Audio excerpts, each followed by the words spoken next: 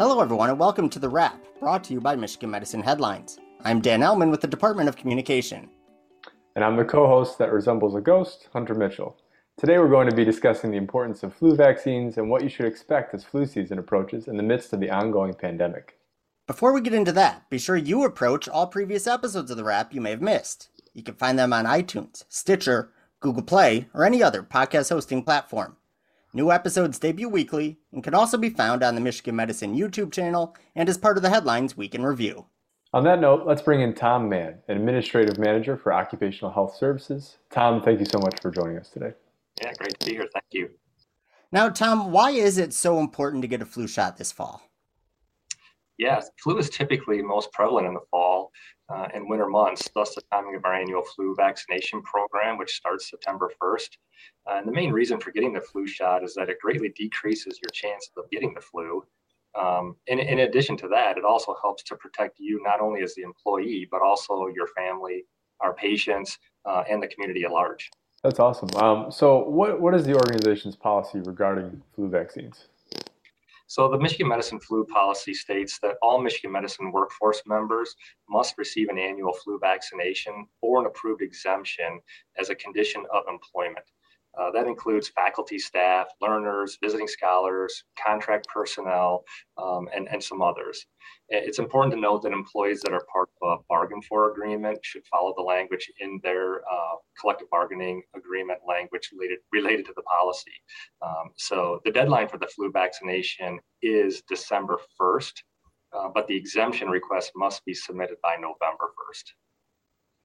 Okay, so let's talk a little bit more about that exemption request that you talked about. If an employee submits an exemption and that exemption is approved, what sort of changes for them? What are the requirements moving forward? Yeah, obviously we want all of our people vaccinated, but the exemption process does allow for those that may not be able to receive the flu shot.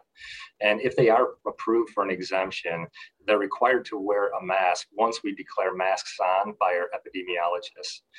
This is a little bit of a unique situation this year because we continue to wear masks because of the COVID pandemic. So there really isn't a lot changed because of that. But in the event that we do get to a point, which hopefully does happen at some point sooner than later anyways, we don't have to wear masks. Those with an approved exemption would be required to wear masks in areas where they would encounter a patient or have face-to-face interactions with a patient. That pretty much covers most all of our facilities, minus where there are not patients, obviously. Gotcha. Now, so how can employees get a vaccine? Do they have to go through the organization? Yeah, there's a lot of different ways in which employees can get a flu shot. Occupational health is one option. They can visit our webpage and see all of the different clinic locations that we hold. And we hold them across the organization, not just at Occupational Health Services at the Med-In building. We go to NCRC, BSRB, and multiple different places. We also have a drive-through option that we hold on some select days, mostly on the weekends, where employees don't have to get out of their car. All of those appointments or all of those clinics are by appointment only. There's also flu liaisons throughout the health system. We have over 700 flu liaisons that work with OHS, and they're right on the unit level. And this provides an easy access, very efficient way in which employees can be vaccinated without leaving their unit. So they can just check with their department leadership if they have a flu liaison that can provide the flu vaccination right on site. And then, of course, employees can get their flu shot from their PCP or in the community or whatever location they desire. The only caveat to that is that if they do get their vaccination at their PCP or in the community somewhere, they must submit proof via documentation to occupational health. And all of the information is contained on the occupational health website where they can learn about how to get that information to us and where clinics are available and so on. Yeah. Now, I know a lot of the talks when we say vaccine right now, most people are thinking the COVID-19 vaccine.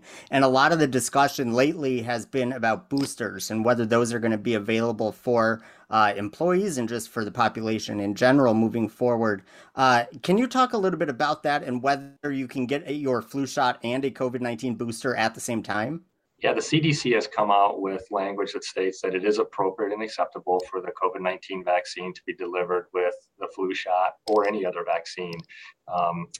We are trying to keep them separate and are keeping them separate in our clinics at occupational health for a lot of different reasons. And employees may want to have some pause or break within that, getting 2 shots at the same time.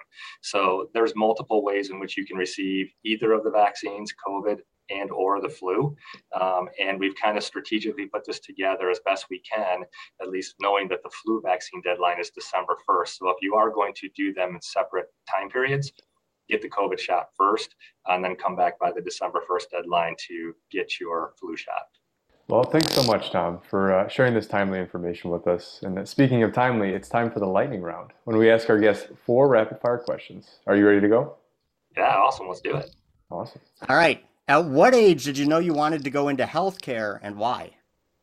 Oh boy, it was probably, I'm going to show my age a little bit here, but probably 1990 probably. I wanted to do something with athletics, quite honestly, and wasn't good enough to be a professional athlete, as so many of us are not, even though we might think we are, and got into athletic training and sports medicine in college. And that just directed me into the healthcare field and then to management level.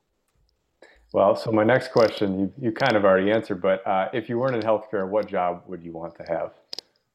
Oh gosh, if I wasn't in healthcare, I think I'd be at home just, working around the house. I'd like to win the lottery. Would be really great. And I'd really have to work. So I don't know if that's a job or not, but that's where I'd go. Retirement is your favorite retirement. job. There you go. Yes. All right. Well, you've talked about a lot about sports, and U of M football, of course, kicks off this weekend. Would you rather watch a TV show, a movie, or live sports? Oh, live sports, without a doubt. Without a doubt. Nice. All right. So last question for you. If you had to listen to one music album on repeat forever, what would that be? One music album on repeat forever. Holy cow. I'd probably have to go with something like Maroon 5 or something along those lines. Yeah. Nice. Okay. All right. Well, thank you so much, Tom, for joining us and sharing this information about this year's flu vaccine. If you want to learn more about Michigan Medicine's flu vaccination policy, be sure to go to mmheadlines.org. That's mmheadlines.org. And while you're there, you can check out other featured stories from this week. For instance, the newsletter gave details about a new food drive to benefit food gatherers. The Department of Pharmacy outlined a new program designed to recruit and train new technicians, and readers were asked to share their favorite fall activities. Find all that and more at mmheadlines.org. All right, Hunter. Now, that last story you mentioned made me curious about what you and your family's favorite fall activities are. So what do you plan to do, or do you have any traditions that you normally do during the fall? Yeah, well, so I think all the usual stuff. We hit up an apple orchard, pick out a pumpkin, try some cider. So my wife and I, we're going to celebrate a year this weekend. So we're trying Congratulations. Thank you. We're trying to come up with new traditions. So I don't know. It's more of like we're going to do all the same old stuff, but we're also looking for new stuff, Yep. So yeah, maybe football games, maybe traveling out of state. I'm not sure yet. What about you? There you go. Yeah. So, well, you mentioned it, football games. That is my family's tradition. I've had season tickets to Michigan football my entire life. So most fall Saturdays we are at the big house. And I moved away from Michigan for about 15 years, and ever since I've come back, my wife and I tend to go every weekend when there's a home game with my parents, and it's sort of a fun fall activity. But we like cider mills. I've talked a little bit about in the past too. We like to go on hikes, and actually fall is a great time to do that. You've got the fall colors, and the weather isn't so hot, and it's not as crowded typically when you go to like a state park and things like that. So we've got plenty of things that we're hoping to do this fall. Nice. And no mosquitoes. That's plus. True. The bugs are not nearly as bad in the fall.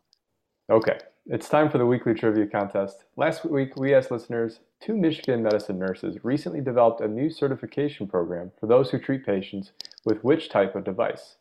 The answer is ventricular assist device. Congratulations to Carly Hendy, who sent in the correct answer. Now for this week's question, here's Dan. All right, this week's question is, the ongoing food drive at NCRC runs through which date?